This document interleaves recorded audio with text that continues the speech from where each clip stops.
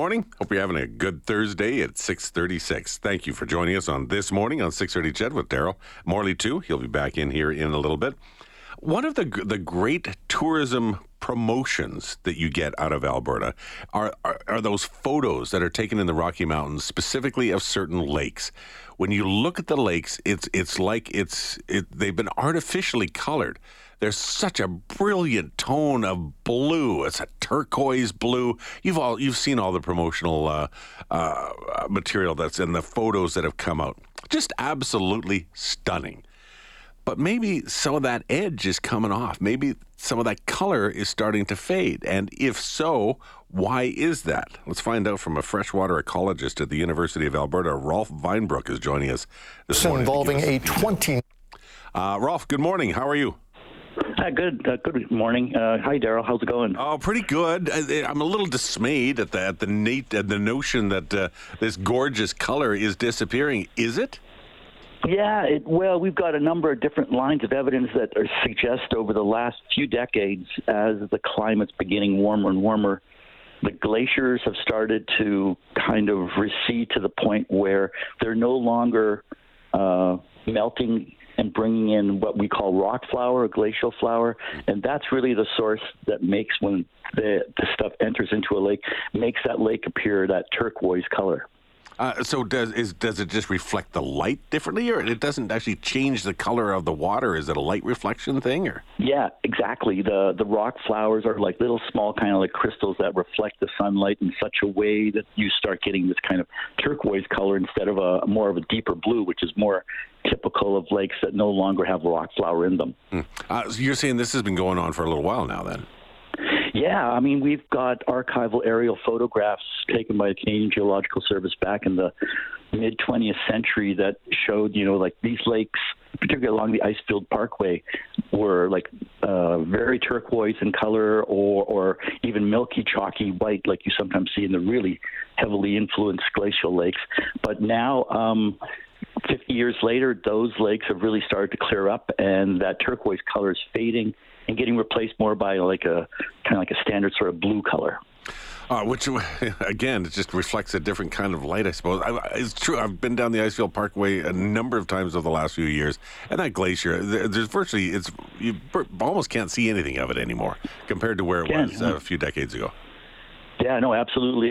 It's kind of like the law of diminishing returns. The smaller and smaller the glaciers get, the less that they're rocking back and forth over the rocks that they're grinding down, and that's really where this whitish rock flour comes from that makes those lakes look a turquoise blue.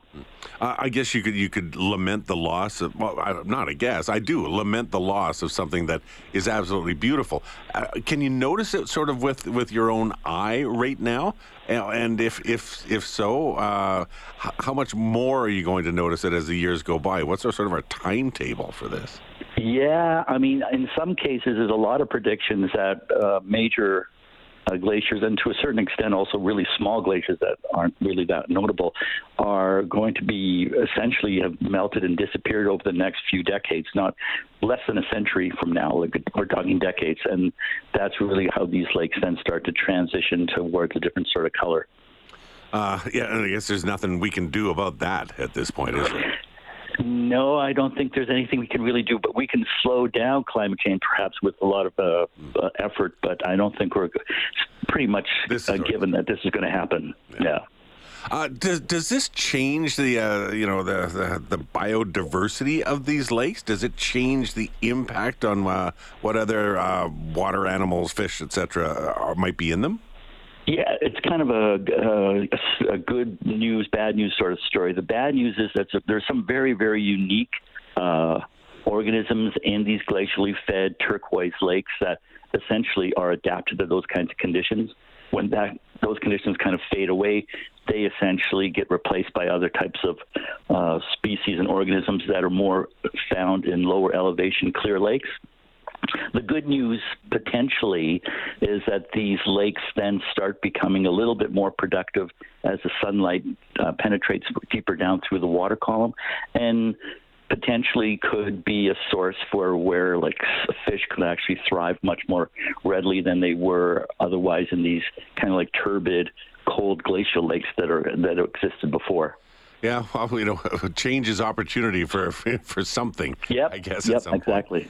Well, maybe in our lifetimes we won't see the color dramatically change. I don't know. We'll see. It depends on the length of your lifetime left, doesn't it? Exactly. Which runway you've got left. Yep. You're right. You're a freshwater ecologist. Can I just touch on the blue-green algae blooms from this year? Do you focus in on any of that? Yeah. So. Exactly. There's a completely different story happening in Alberta from what's happening in the mountains, and that is the lakes that are here more close by in the central part of Alberta and even to the north are experiencing this particular summer a pretty large, what do you want to call it, a proliferation, or what some scientists call it a bloom of blue-green algae as a result of a number of different factors: warmer water temperatures, nutrients that are coming in off the landscape fuel them as well. So we've had a number of recreational advisories posted through Alberta Health and Alberta Health Services warning people about these blue-green algae because they really seem particularly to have taken off this summer.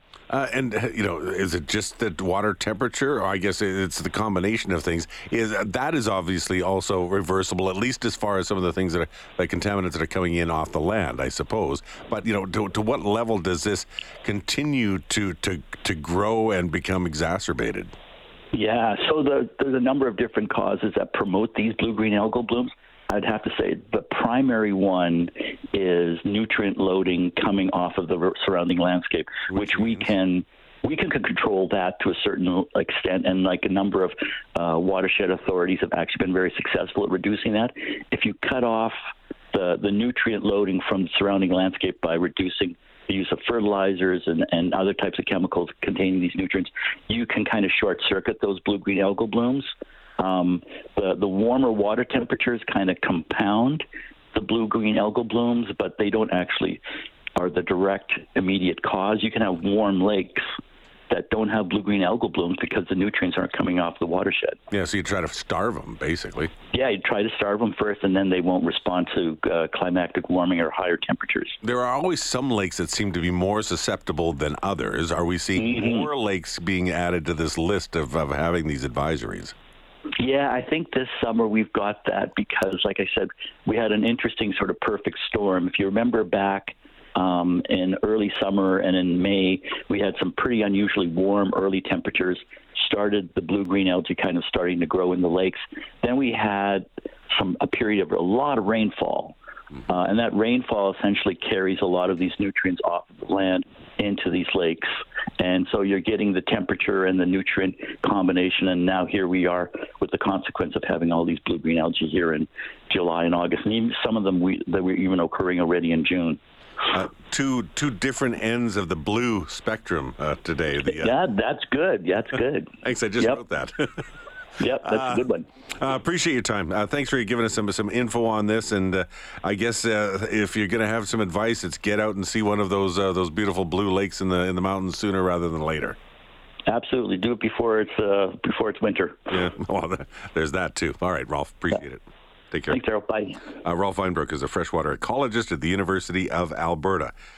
Check it out before they're gone. The colors, the beautiful turquoise colors of our mountain lakes. Just not as much of that flour coming off, that flakes and stuff coming off the glaciers. It's going to change things.